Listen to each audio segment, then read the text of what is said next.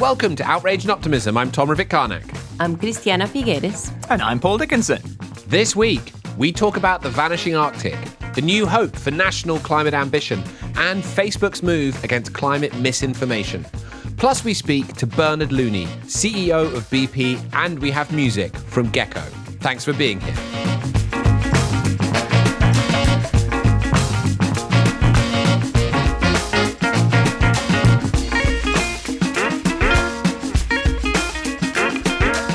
Okay, friends, so this has been a very consequential week. It feels to me like all of the, Christiana, you've often talked about this, the exponential curve of impact and the exponential curve of solutions. And it just feels like both are taking a massive acceleration this week. I mean, I don't know what's caught your eye, but, apart from the wildfires that we talked about last week, there's also, very significant breaking down, particularly of the Arctic ice sheet that's been reported this week, which is really devastating in terms of its impact.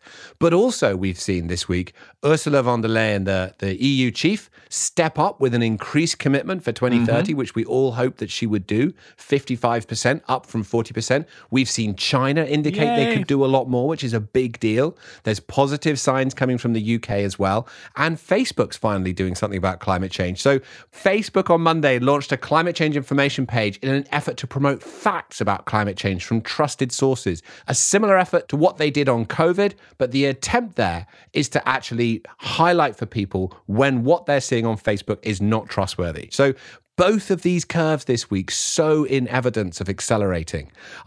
It's left me a little bit confused. And Google, if I can jump in to continue that, and Google announced that its new goal is to operate 24/7 throughout the year on what they're calling carbon-free energy everywhere by 2030.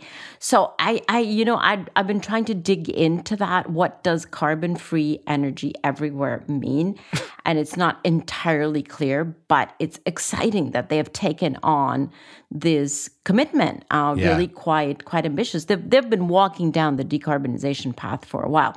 But actually, Tom, you read my mind, because when I was looking at all of the news from this week, exactly what came up for me was these two exponential curves. And it is increasingly obvious that we're on an exponential curve of destruction, which is very scary, very threatening, but also on an exponential curve of solutions, of corporate engagement, of country engagement, of financial sector engagement. And these two curves are like competing against each other. It used to look to me like they were competing against each other every month. Then it went to every week. Now we're at every day. Yeah.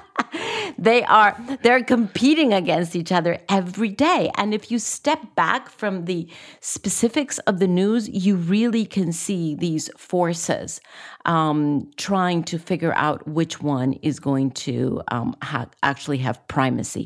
And it is just an amazing, I almost feel like I'm in one of those children's films of, the good guy and the bad guy fighting it out, out there on the streets. And you really don't know which one is going to win. It's actually, I'm sort of sitting on the edge of my chair about this. Yeah, you might want to get an extension on the edge of your chair, to be honest with you. I mean, the US election, right? You know what I mean? You're going to be like in the house next door or something. The US election is now about climate change. That came out last week. There was an exchange with Trump about it. And I mean, it would be better if it was not partisan, but it is great news, that it's part of the debate. And the outcome will direct global trends. So much of the world is, as you said, Christiana, watching and waiting.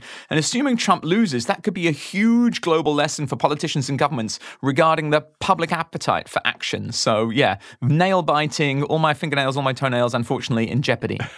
And one of the interesting things about it is how people feel about it, because we've talked before about the prevalence of this deep anxiety about this moment. And, we didn't even mention the biodiversity figures and the heartbreaking David Attenborough documentary that came out this week about extinction and the accelerating elements of that. So it in a way, looking at all of that and doing the research to identify that for this podcast, I kind of am not sure whether I'm feeling outraged or optimistic about this whole mixture of things, because it's just, there's so much happening in both directions. But what I think is that how people feel can often be an effect of where they're looking, because everything is happening at the same time. Yeah, well, we've said quite often, right, that we're in the midst of a transition. And by definition, any transition always has elements of the past and elements of the future. And it very much depends on what color eyeglasses you put on to look at the transition. If you want to look for elements of the past, there they are. If you want to look for elements of the future, there they are. But I think actually the wiser stance is to look at both and realize that there is this amazing tension.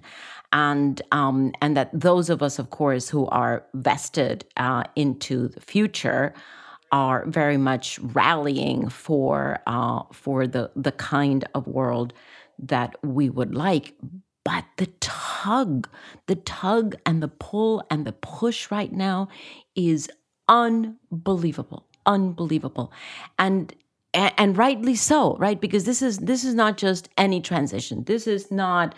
I've been speaking a lot to Impossible Foods people lately, but just to have the contrast, this is not about changing your diet. This is literally changing human behavior, human thinking, human activities, human endeavors, human investment, human everything. If we come out on the other side, and we have to, there's no doubt about that, we will look back, right, and say, how were we ever captured in that polluting, unhealthy, death-driving, right, extinction-driving world, when all the time we could have accelerated the transition?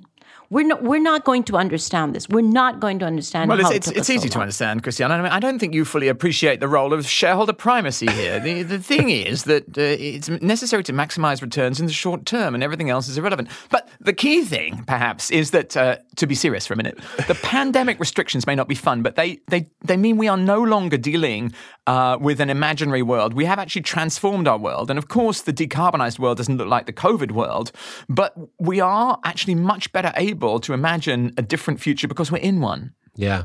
I think you're really right, Christiana. I mean, I think that it will be a little bit like people who stop smoking when they get out from under the addiction of that and they pass through it. Then they think back to all the years that they smoked and the terrible impact that it had. And it sort of feels like, what the hell was I doing? I think there'll be some collective feeling like that. But where better? And I just want to give a bit of a background conversation here to the discussion we're about to have in a few minutes with the CEO of BP, Bernard Looney.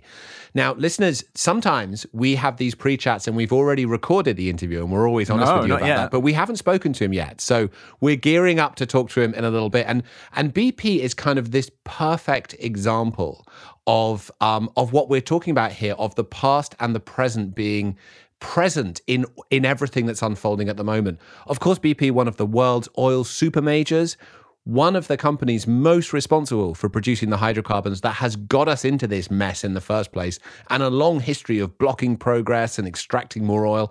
At the same time, BP this February said they would cut emissions to zero by 2050, including a 40% drop in oil and gas production by 2030. So that really is a genuine leadership position for an oil and gas company. So my question to you, Paul and Christiana, is how do we handle talking to Bernard? Is he, how do we go at that? Is what he's done enough? Do we meet him where he is? What's our strategy? I would be very interested in knowing, does he think it is enough? Because ultimately, he will make this call, right? And he's a very new CEO. He's just been in the job for, 6 months or so.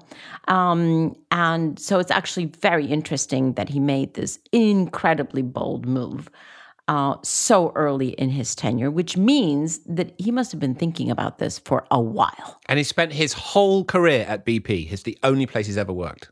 So he knows the beast from inside. Yeah. And he must have been thinking about this and talking to colleagues under the previous CEO for quite a while. So I'm very interested in that process to, understand how When did he start thinking about this? What his timing for the announcement? Does he have the BP engineers with him? Is he having a huge internal fight? I mean, it is not easy to do what he did. It's not easy vis-a-vis his shareholders, although the market actually immediately reacted positively by upping the value of shares by almost 7% right after the announcement. But nonetheless, he didn't know that was the way the market was going to react. Yeah. And so very courageous vis-a-vis his shareholders, vis-a-vis his employees, his colleagues, and the world at large, because he is definitely stepping out from the herd, let's say. So, well, I am dying to have this conversation with him. No, it's incredibly exciting. And I was goofing about earlier, Christiana, talking about shareholder primacy. But here's just like one amazing quote. He was asked by a stock analyst what this means. He says, "We're not promising the world. We're promising 8 to 10%. And for those of us who spent a little bit too long thinking about this kind of stuff, that is a deeply profound sentence. And Christiana, you said... Why is that a deeply profound sentence? Because essentially seeking to get double-digit returns, way above 10%, maybe 15%, maybe 20% is the excuse for despoiling the earth. Yeah. Okay, so we'll go and talk to him in a minute. And I completely agree with what you guys said. I mean, there could not be anyone who more embodies this messy attempt to take this imperfect situation that we have inherited and try to transform it into something different. And this is not going to be perfect, but let's try and get under the skin of how he thinks about it and what's going to be next. Let's do it. Bernard Looney. Christiana? Here we go. Here we go.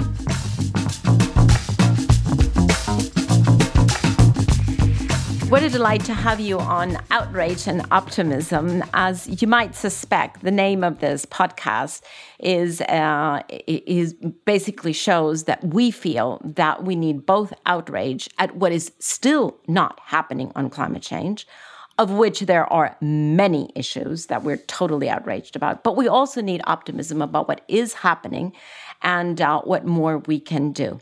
And who better to sit somewhere in the uncomfortable middle between those two than you? Could I start just reflecting that you have spent your entire professional career at BP. You have seen it go through many, many different cycles, many vision cycles, I should say.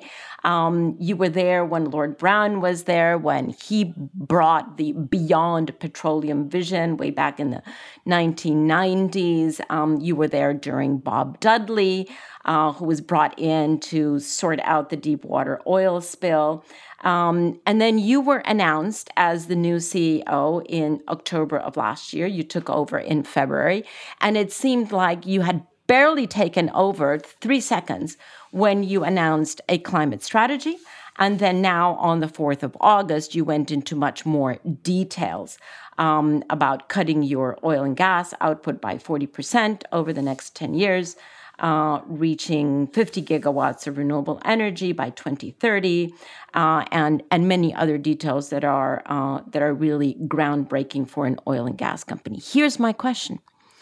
For you to take on those very ambitious targets so soon, basically a few months after taking over, you could not possibly have considered the implications of those targets the moment that you got into the CEO seat. I am suspecting that you were pestering and festering on all of this while you were not CEO. So just wanted to invite you to reflect a little bit on what I call your festering and pestering time. Well, thanks, Christiana and Tom and Paul, and thanks so much for having me on. It's a real privilege. And in answer to your question, I mean, I think throughout my career, I actually started in BP as a drilling engineer. So actually, my career was in extracting oil and gas. And but I think throughout my career, and as I got older, I guess I've always felt that I'm interested in what's happening in society, and I guess in some ways felt I was in touch with what society was thinking and doing around the world. And I think in the latter years, it became very clear to me, Christiana, that while society needed what we wanted, it's not obvious to me that they wanted what we had to offer. So they needed our product, but it wasn't clear to me that they necessarily wanted it. And in many ways, it just felt increasingly like what we were doing was sort of out of step with society. And I personally just don't think that's a very productive place or space to occupy when you're out of step with what society really, really wants, which of course is, yes, reliable energy, yes, affordable energy, but increasingly cleaner energy. When I was announcing the job in October last year, I thought I'd better go and validate whether this hunch is actually real or not. And I went deliberately out to seek views from a wide cross-section of people, from the UN, from NGOs, from activists, from investors. I should say quite a few critics. You spoke to quite a few known outrageous critics. Yes, absolutely. There is no point in talking to people who agree with you. I mean, it might be very fun and comfortable in the moment, but I'm not sure you learn anything. And my mother, who is very important to me, told me I had 2 ears and 1 mouth and to use them in that proportion. So I think it is important. It is important to get out there and listen. And I really believe in listening. And I listened, and there was one activist who has had a huge influence on me. And, she was able to explain things to me in a way that help me understand why people didn't trust us, why people maybe didn't want what we had. They needed it, but they didn't want it. And I wouldn't have got that insight had I not gone and listened. So those, over a period of 3 or 4 months, that confirmed to me. It confirmed to me that we had to change as a company. We had to change because what society wanted from us was different. And secondly, what I learned from our employees and our organization is that they wanted us to change, and so it was a sort of, we had to, and we wanted to. We had tremendous skills to offer in this world. We believe we can contribute hugely, actually, to the transition. So it was a hunch. It was a deliberate sort of listening tour. Definitely don't talk to people who's going to agree with you. I basically think, what's the point? So I went and talked to a lot of people who challenged me. That helped me. It confirmed what I thought. And that's why in February, it's actually 7 days after I started in the job, we launched a new purpose, because everything has to start with a purpose. What is it that we're actually about? And we've always been in the provision of energy. So the concept of people and planet has always been there. But we said we actually need to reimagine energy, because energy is actually going to be different in the future, and people want. So we're reimagining energy for people and the planet. That's our purpose. We then said that's not enough. We need an ambition. So we set a net zero ambition by 2050 or sooner if we can, and how we're going to help the world get there. We backed that up with 10 aims, which we are doing, 5 for BP and 5 to help the world. And then we said, well, people said we need more detail, which is great, because I agree. I was kind of 7 days in, so I didn't have all the answers. But we had set this sat-nav. We had set, Christiana, the direction. And I kept saying to people, look, the direction is set. There's no going back now. Next, it's the milestones. And we just launched our strategy on the 4th of August. And that is about how do we actually go from being an international oil company to being an integrated energy company. So Bernard, can I push on that envelope a little bit more, because I'm interested in your sense of both the timing of your recent announcements as well as the scale of the change, because I'm sure you're aware that there are many who on one side would say, you know what, this is way too late, it's way too little, it's, it was necessary X number of years ago, the timing is totally wrong, why didn't they read the IPCC report X number of years ago, on and on and on. Then, of course, there are some, and I would say there's a huge majority of people, at least those certainly within our reach and space, who would argue that. Then there are some who would say, you know what, totally premature. Bad timing, you should hold out more, you should really be able to confirm where the industry is going, not be a leader, but rather be a follower, et cetera, et cetera. And there's a huge spectrum there in between. The same thing goes for the scale of the change. There are many who would say, well, not enough. I mean, yeah, good cigar, but not quite there. If you're saying that you're going to put 40% of BP's overall capital spending budget into renewables, well, where's the other 60% going? Actually, if you're really, really clear about this, it should be 100% that is going in the right direction. And then, of course, there are others who would be on the other side of that spectrum saying, whoa, that's way too quickly. So my question is, on that spectrum, both of which are interrelated, timing and scale, obviously you have taken the timing of the decision that you think is best, as well as the scale. Why do you think this is the appropriate timing? And why do you think this is the appropriate scale and not more? From my perspective, why not more?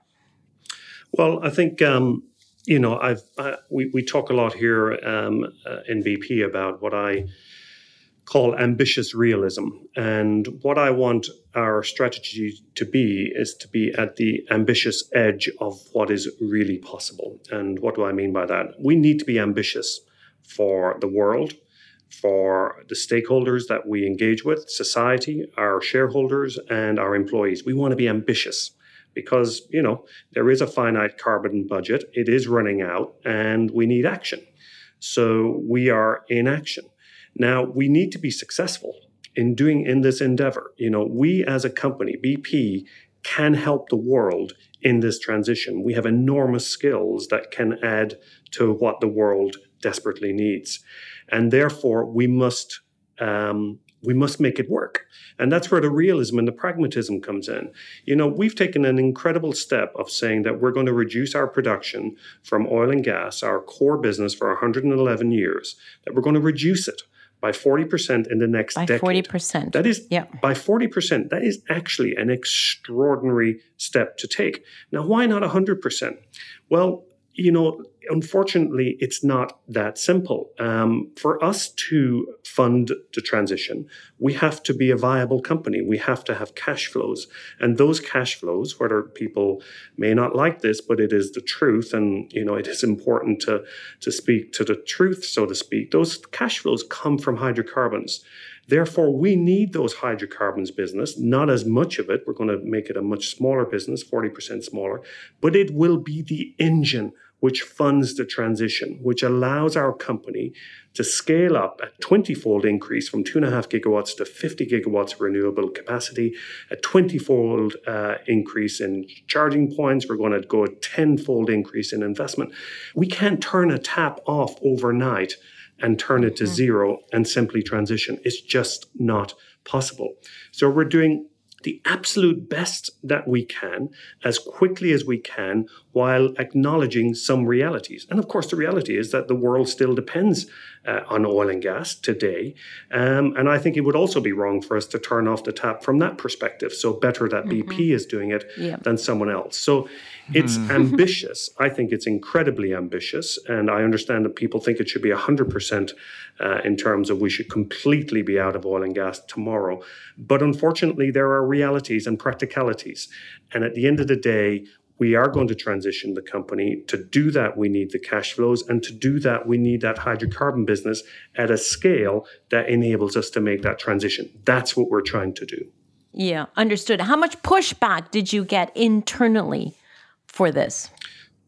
Well, actually, I remember talking recently, Christiana, to, and it sounds like a story for TV, but it's actually the truth. And I was talking to some refinery workers in Toledo in the United States, and they called me up in the middle of COVID, and they said, they reached out to me and said, would you chat with us for a little bit? And, everybody's doing Zoom calls and checking in. And I said, fine, let's have a chat. So we got on the phone. There was 4 or 5 of them. They'd worked in the refinery probably all their life, 28, 30, 35 years. And we had a chat for about 20 minutes about their jobs and what they were up to and all of that. And at the end of the conversation, this gentleman said to me, Joe Rodriguez is his name. Joe said, I want to thank you for what you're doing on the energy transition. And I thought to myself, well, that's interesting because Joe's working in a refinery. And one of the things we've said is that we'll probably do less refining. And he's probably wondering what that means for the future of his own career. And I said, well, thank you, Joe. I said, why do you say that? And he said, because the guys here will tell you, I love my grandchildren. Aww. And he said, given a choice, I choose my grandchildren every time. And he said, what you're doing with the energy transition and this position that you've taken, he said, will help. It won't solve, but it will help create a better world for my grandchildren. And he said, I'm very happy for this refinery to provide the cash flows to enable you to make that transition.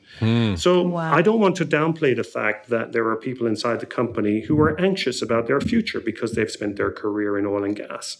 But nonetheless, the overwhelming sort of feedback and sentiment is that people, we have great people working for BP. These are people who care. They have children. They have relations. They have grandparents. They have grandchildren. They want what everyone listening to this. They're not different. They're not different people. They want the same thing. So to be part of a company that is doing what they think is the right thing for the world gives them enormous energy. And yes, there are concerns about what does it mean that we're reducing the oil and gas business? What does it mean that we're doing less refining? What does it mean for me personally in the midst of a pandemic? This is a mental health crisis that we're dealing with at the moment. So this is very difficult. But there is energy at the same time from knowing that deep down what we are doing is, I think, the right thing for the world. And that story is probably the best example of that. Bernard, I love that. And I love the way that you've just described, what purpose does and how it motivates action. I know Paul wants to come in with a question, but just very quickly before we do, to what degree have you set out a plan where you're going to take your workforce with you on this transition? Because they might be quite different skills that the BP in 10 years' time needs than the BP of today. How's that going to work from a workforce perspective? Tom, here's the thing. Here is the thing, because, a lot of people say, well, you've done oil and gas for 111 years. What skills do you have in this new world? Really? Really? And the answer is far more than you would think. And I've thought long and hard about this, and we've had lots of debate about this. But, if you want to do offshore wind, you need project management skills. And independent analysis, not me saying it, benchmarks BP as best in class in 4 out of 5 categories in project management. Our people can equally build offshore wind farms as they can build a refinery. We have people who, an example, we have someone who's working on a drilling site. We call them a well site leader. And one of my team was talking to those people once, and their job is to manage a drilling operation. They're logistics managers, they coordinate people, they do contract management. That's the type of thing that they do. And there was a debate, there was a discussion about, so what does the new strategy mean for us? Because we're well site leaders, we drill wells. And one of the guys said, well, actually, he said, I'm a well site leader today. Why can't I be a solar site leader tomorrow? Site leader. A great story, somebody thinking, actually, my skills are transferable. We have reservoir engineers. We have geoscientists. They can work in carbon capture and storage. That is a part of the solution for the future. We will see how big a part, but it is a part. We have scientists. We have engineers. We market products. We're truly global. If you want to solve a global problem, we're in 70 to 80 countries around the world. We have 6,000 engineers. We have 2,500 scientists. So there's actually a lot more skills relevance. And of course, there are things we don't have. And where we don't have them, we're hiring. Okay. So we're hiring people. And I can tell you right now that we are able to attract people to our company that we would not have imagined. Wouldn't have imagined joining us. I totally get that. Okay. So, but by the way, partnerships. This week, we announced a partnership with Microsoft. You think Microsoft would want to work with us if we didn't have set out the strategy that we had, given their ambition to be carbon negative by 2030? Quick answer, no. Uber has set out its strategy. We announced that.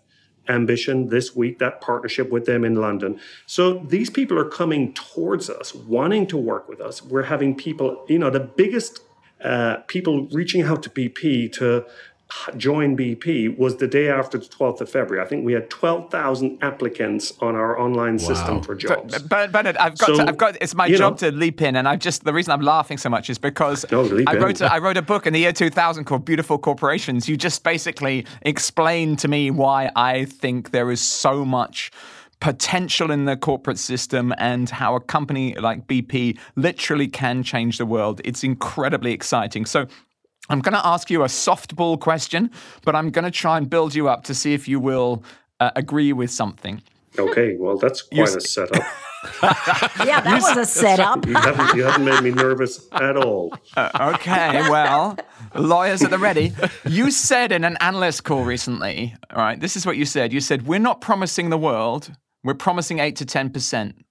Now, my question is this, how big a statement is that? And do you think it might have a role in resetting what companies are trying to achieve across the world and give them scope to better balance the interests of shareholders with those of the societies on which they depend? And, forgive me, but is what you said maybe a huge statement of kind of historic significance?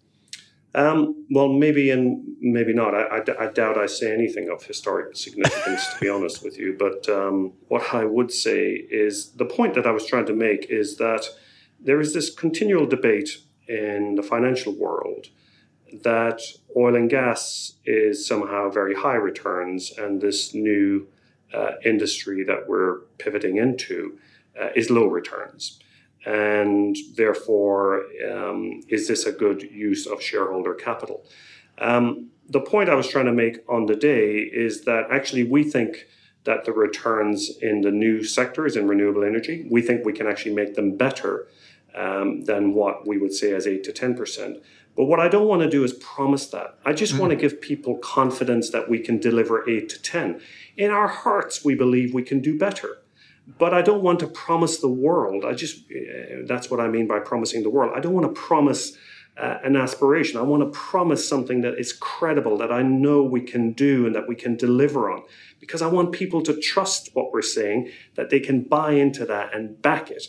Because the ultimate thing here is we need this transition of BP to be successful. I think all three of you would want us to succeed. Why? Not because you love BP necessarily, but because I think we all know that if BP makes a success of this transition, then maybe others will look at it and say, actually, this is actually quite good. So what we need from that perspective is we need shareholders to back us. There's a lot of talk in the financial community about ESG and all of this good stuff. But fundamentally, we need to be backed because it's not easy what we're trying to do. It is challenging. It does have risks. We've been very clear about that. We've explained them. We've said we don't have all the answers. We've said we'll make mistakes. These are all things that we're very clear on. But we have a deep conviction, a deep commitment. We believe we've got the skills to do it, but we need support and we need backing. So, Paul, can I jump in? Did you have a follow-up question? Please, no. Okay, I mean, great. I'm going to set you up by saying, I mean, to some degree, the returns are based upon the actions governments take and the critical policy environment. So, Tom, what's your question? So Bernard, it's really, I mean, thank you so much for joining us. It's fascinating. And you keep returning to this issue of trust and this kind of breakdown of trust between companies in your sector and society at large. And honestly, we've heard that many times from senior people in oil and gas companies. And the fact that you're identifying that, you're looking at it and you're diving in and doing something about it is really inspiring to us.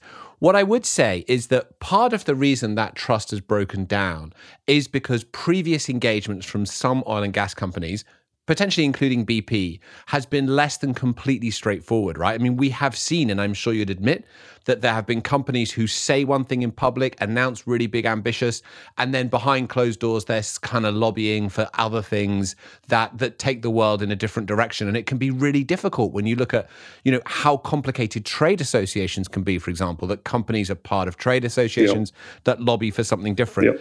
Now, I know that when you joined, within 3 weeks, you pulled out of 3 trade associations citing climate concerns. Mm-hmm. So I'm just wondering if you can unpack for a bit how you can be sure that anyone engaging in policy development in your name is doing so in good faith in accordance with this strategy, that there's alignment 100% of the time.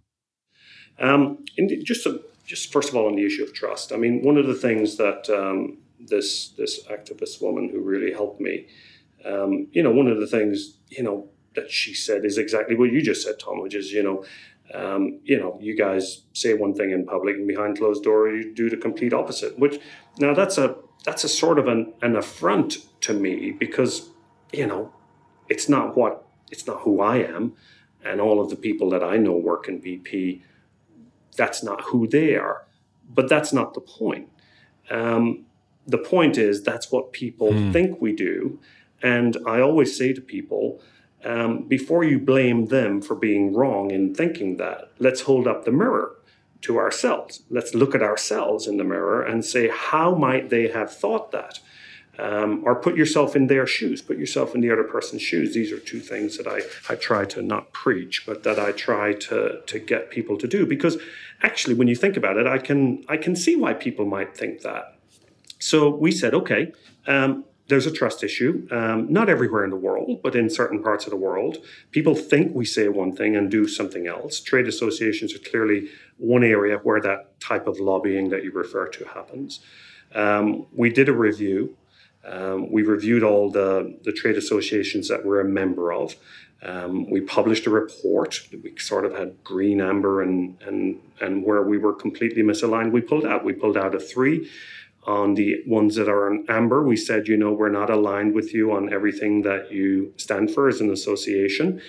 We will be making it clear when we disagree with the position of the trade association, and we want to work with you to help. So there are examples where, through our presence, and it's not about giving us a pat on the back, but it's the reality, through our presence and other companies' presence, trade associations have adopted more progressive positions on climate. Not to the position that maybe everybody would say this is exactly what it should be, but it's a direction of travel, it's change, and we're influencing.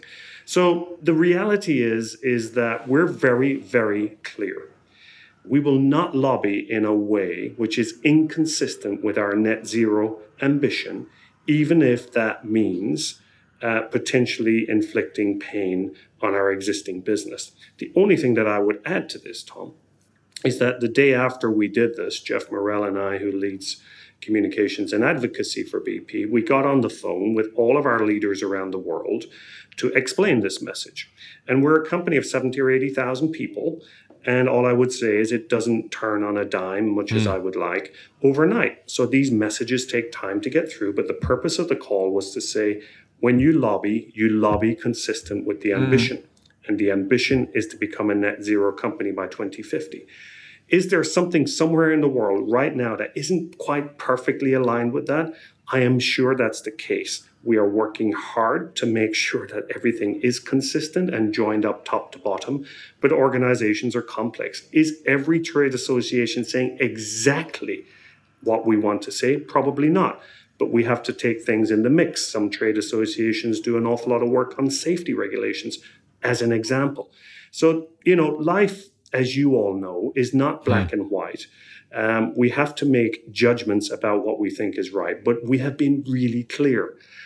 We lobby consistent with a net zero ambition, regardless of what that means to a local business. Wow, that's a great brilliant response. Thank you so much. I have to say, you should be aware, as I'm sure you probably are, but TCI on the east coast of the United States, we're lobbying in favor of that. I think Reddit, we're lobbying in favor of that. We've just come out against the rollback of methane regulations. We're pro-regulation here in the UK for the acceleration of the ban on internal combustion engines.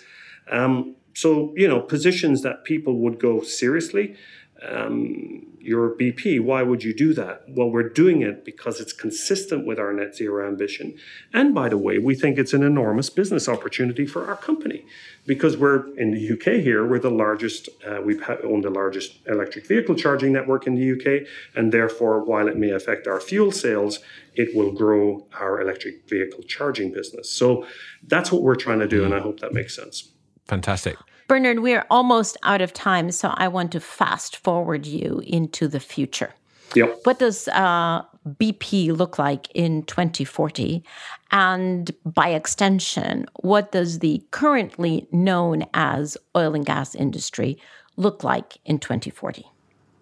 Well, I won't speak for the oil and gas industry because it's not my place, but I am responsible for BP, and therefore I'll give you a lens into what that looks like. I certainly believe, and everything that we're doing today says, first and foremost, that we will be a thriving company, absolutely thriving, giving the world the products that it needs, giving the world the energy that it needs, with a workforce who feels, incredibly engaged and motivated by fulfilling the purpose that we talked about. And that means it will be a multi-energy company. It will be probably still in hydrocarbons in 2040, making sure that we continue those cash flows, probably less over time.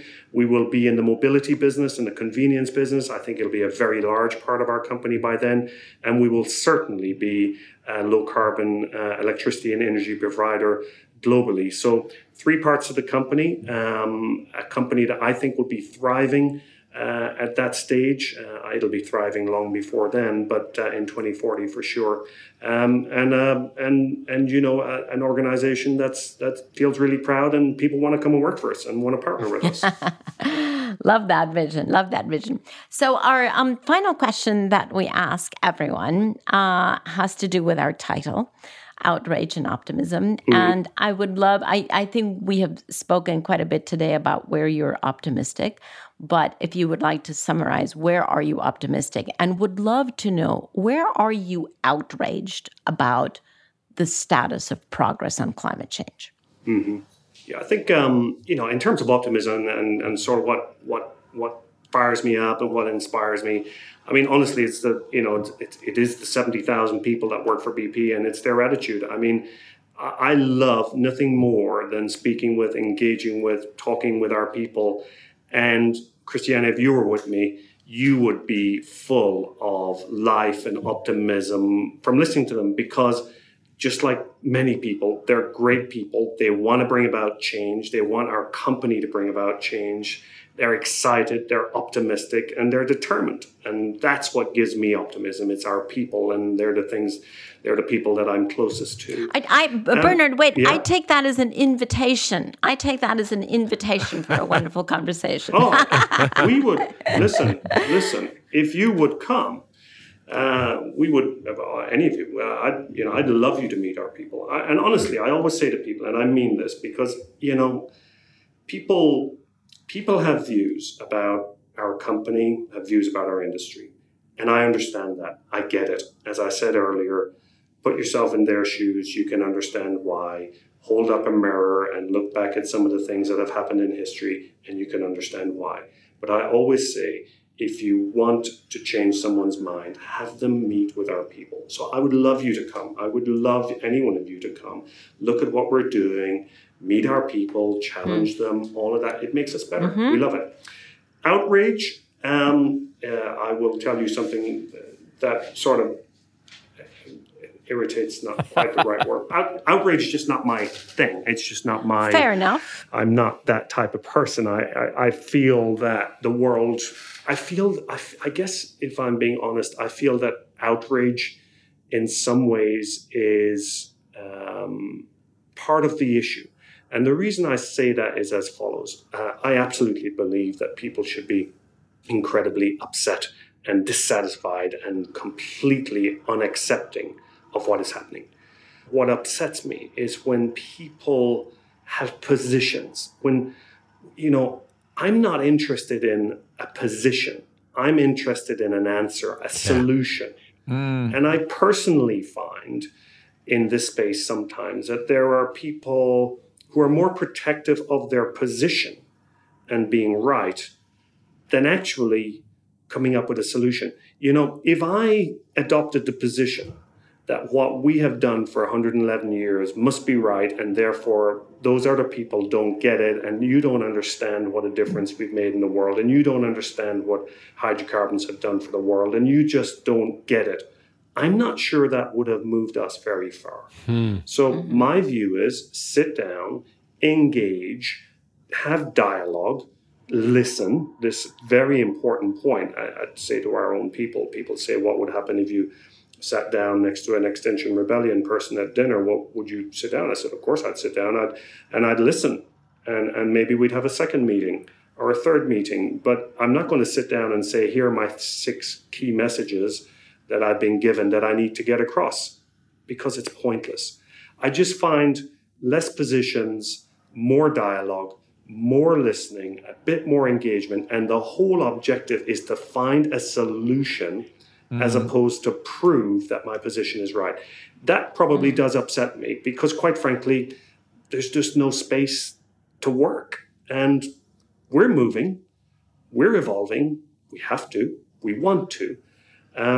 I would just encourage others to engage with people who want to do that in good faith, and do a bit of listening and do a bit of learning. That's the thing that probably upsets me. But outrage isn't my...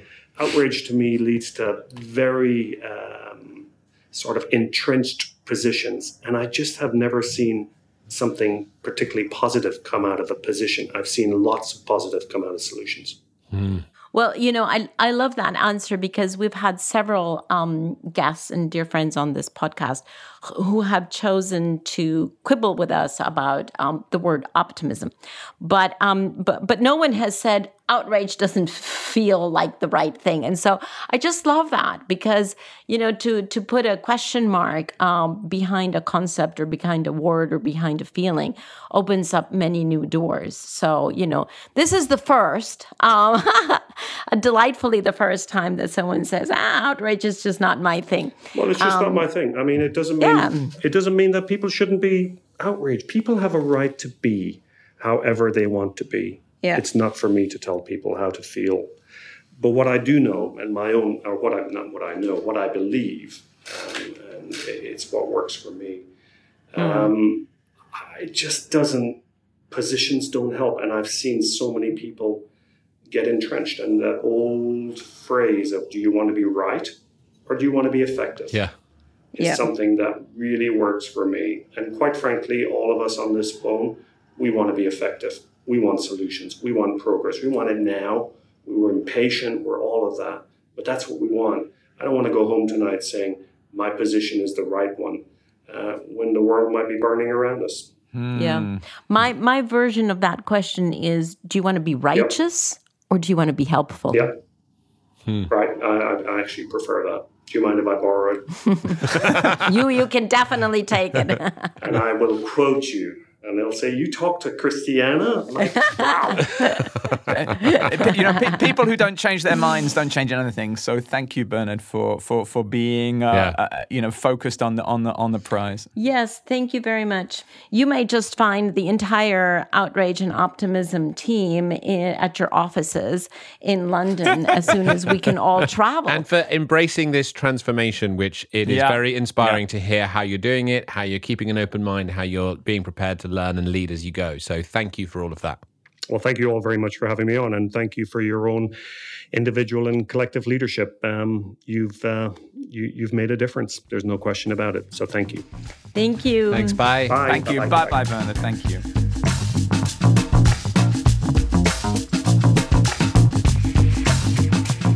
So we've talked to lots of people on this podcast and lots of very inspirational, amazing people. But I've got to say that was something special based on what he said and who he was. What did you guys leave that discussion with?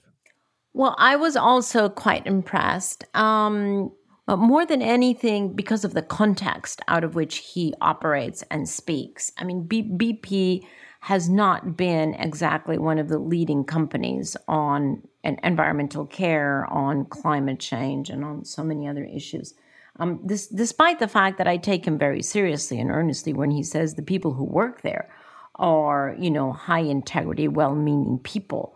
So it's no comment on the people, but just the trajectory of BP hasn't been one of the most stellar trajectories in the sector, and so it's quite wonderful and honestly very reassuring for the hope of the human race that we now have a new leader that is willing to step up and to truly, truly transform that company. And it's even more wonderful to hear that he's getting internal support. That to me was very moving, actually, to know that there are people inside who understand that it is time to move beyond. Finally.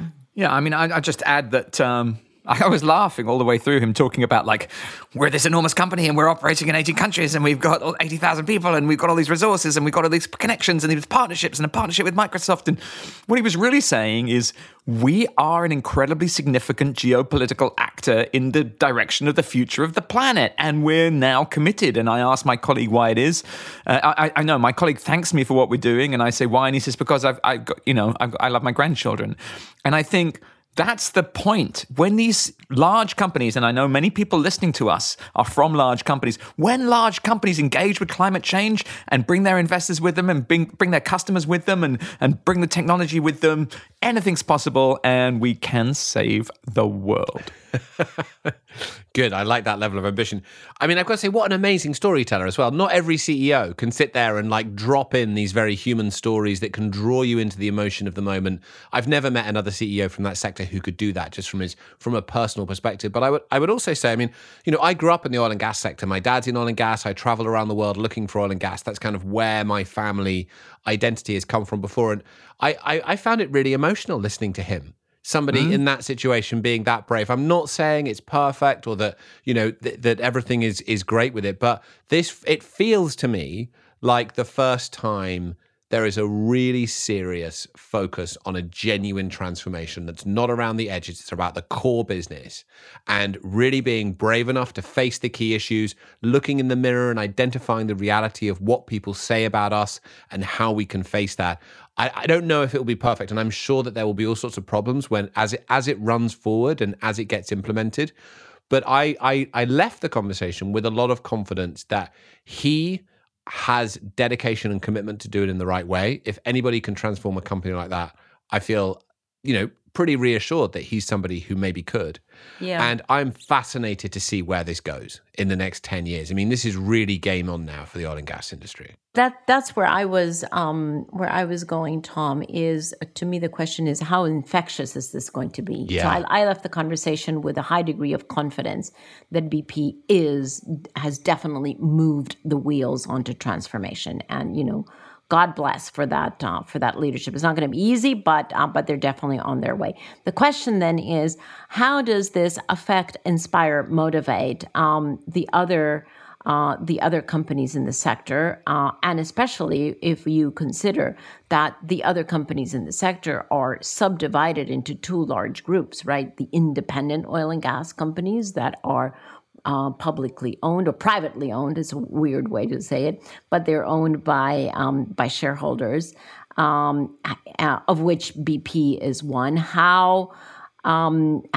much is this step forward of BP going to affect others? We know that Shell came out a little bit after the February announcement. So did Total, with also further definition on their climate strategies. But now BP is 3 steps ahead. So are the other oil and gas companies going to move forward? And then there's the other part of the oil and gas industry, which are the state-held companies that honestly have a much, much more difficult time moving forward and also need to move, right? I mean, we will not get to put the world onto the trajectory of halving emissions by 2030 unless both the IOCs move, the independently owned companies, as well as the state-owned companies. And so, the big question for me is, how infectious is this going to be? BP is a very, very active member of OGCI, which is the Oil and Gas Climate Initiative. Right. Of which I think Bob Dudley, who used to be the CEO of BP, is still the chair. So that's an interesting dynamic there. But those are the companies, I think 11 or 12 companies that have been thinking about these issues a little bit more seriously. So that could be the first level of infection, if you will, or inception to move those companies. But even in that group, you still have private companies and you have state-owned companies. So it's going to be very interesting to see reactions from other companies. Is there going to be a pattern of the privately held or the state-held companies?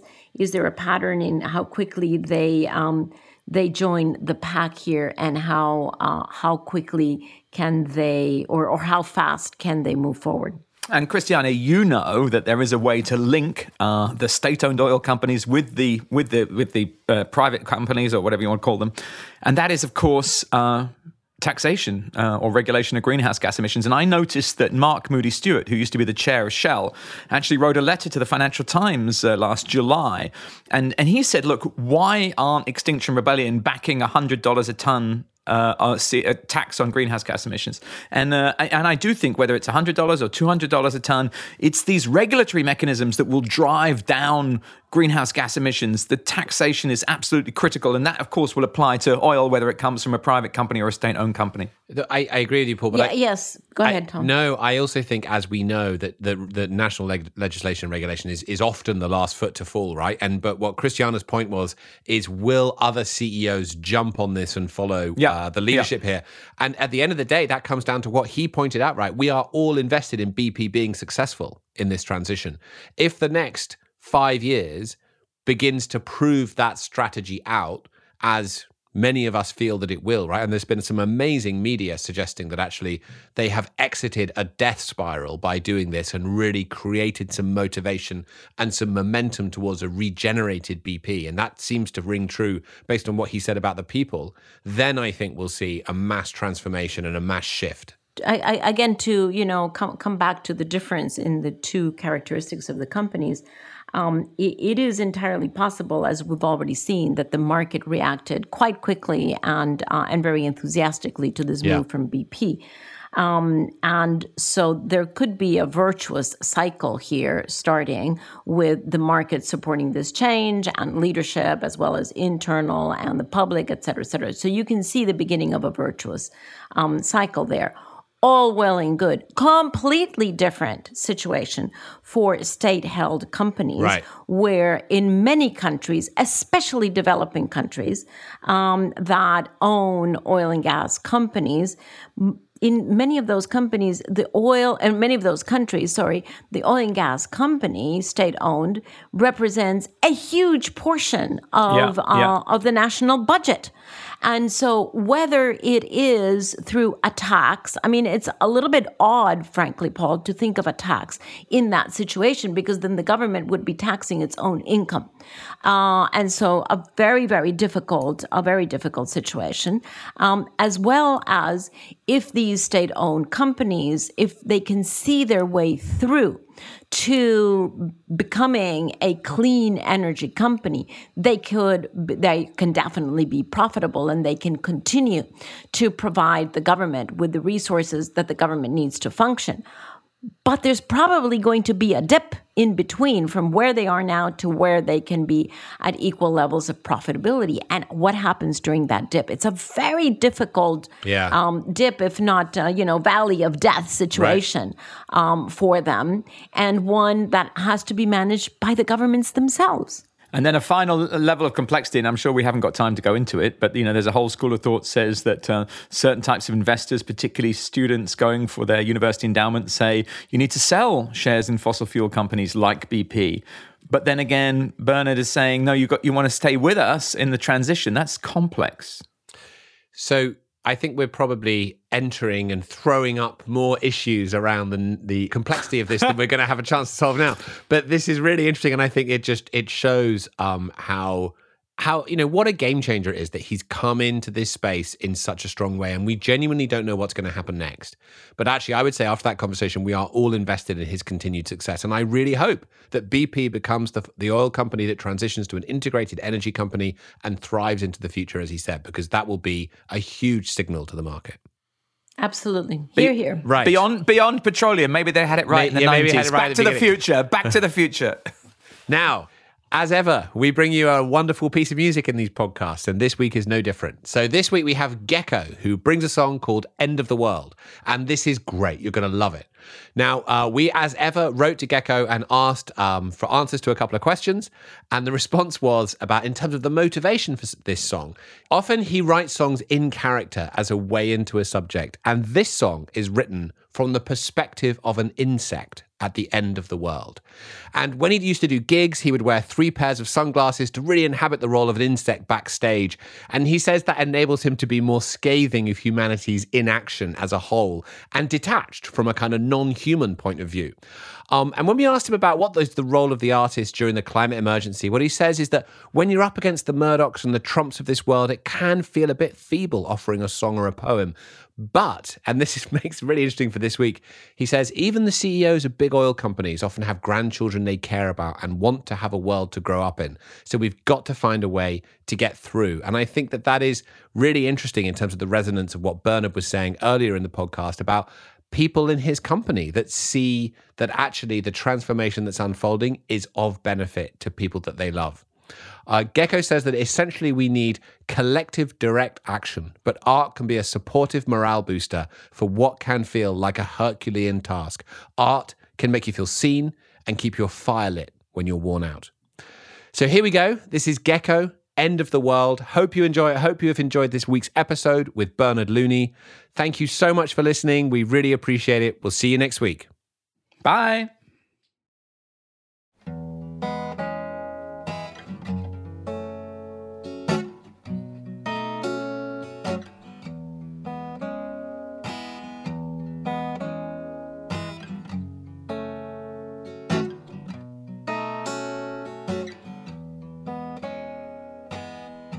I'm an insect, and I'm the winner.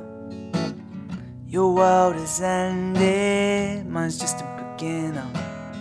You tried the pesticide, made the best survive. All the rest just died, it's just me left alive. I used to know this prayer, name was the polar bear. But when I went round this place, I was no one there. The poor elephant used to be so elegant, then all the crops just turned rotten. She used to never forget, now she'll just be forgotten. And I know it's hard to take this seriously. And I know until we're falling into the sea. Our time is transient, just like the bandicoot. Everything will eventually crash. Hey, Crash Bandicoot. But like the Romans, ancient Egyptians, whatever drowns will first make a splash. So you had your chance, things did get well advanced, but not enough to share around. That's when the ruling class packed up their things in bags and headed into the clouds. And I know it's hard to take this seriously. And I know until we're falling into the sea. So wave goodbye to the cute koala. I'm afraid you've ruined all of it. The only creature that's a survivor is the one that lives in the shrewdest of hiding places. You only know what you've got when it's gone. I'm not crying, there must be something wrong with my antenna. It's poking me in my eyes. I've got no eyebrows, I've never been surprised. Are we that different in fact though? Granted, I don't have a backbone. You call me a plague, but who took all the world's resources? And then scorn Mother Earth, no wonder the poor girl's exhausted.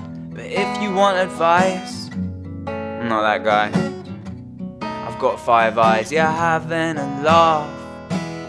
But it would be sensible to know how to grow vegetables and pack the essential tools for building a raft. And I know it's hard to take this seriously.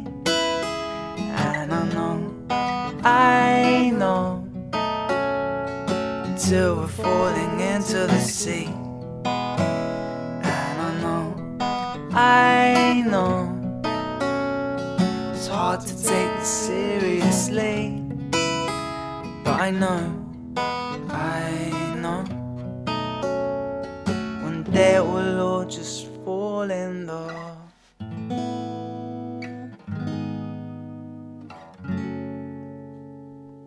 sea.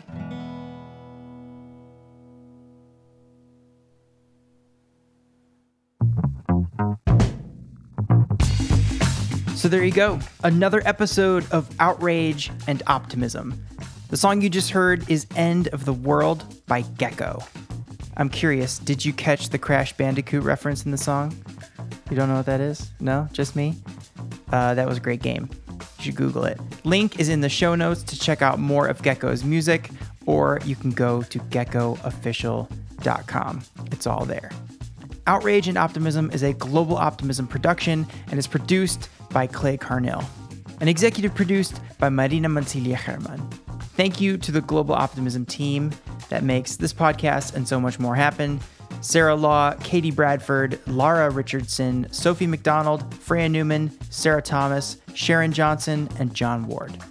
Our hosts are Tom Rivett-Carnac, Cristiana Figueres, and Paul Dickinson. A special thanks this week to Isabel Morstead, Tim Depledge, Chris Reynolds, Dominic Emery, Chan Arbudhai, Alan Parker, and Phil Drew, and the rest of the team at BP for making this week's interview happen. And a special thank you to our guest this week, CEO of BP, Bernard Looney. So, really fun thing. During the interview, Bernard shared with us a funny story about this one time he corrected someone on how his name is pronounced. It's too funny not to play. Here, take a listen. I used to tell Americans that my name wasn't Bernard, it was Bernard. And I would correct them all the time for fun. And then a guy came up to me from Mississippi one day and he said, when your last name's Looney, who cares what your first name is? So therein lies my after dinner icebreaker. So anyway. So I've been to Mississippi and yeah, this is accurate. You can find us at Global Optimism on Instagram, Twitter, and Facebook, and LinkedIn, where people talk about themselves in the third person, but, professionally. Tom has been reading the reviews you have been leaving on Apple Podcasts. In fact, he tweeted about it, and I quote, "The recent reviews for Outrage and Optimism on Apple Podcasts are one of the best things that has ever happened in my life." Rosy cheek smiley face. Hashtag thank you. Emoji of hands making a heart with red lines coming out of it. Hashtag where's Paul? I really don't know what else to add to that. Leave a review, leave a rating, make Tom happy. Thank you. So for the next 2 weeks, I'm off on holiday, or as we say in the US, vacation. So I'll be listening to the podcast fresh on Friday, just like you. You can hit subscribe and we'll both be able to tune in to another episode right here next week. See you then.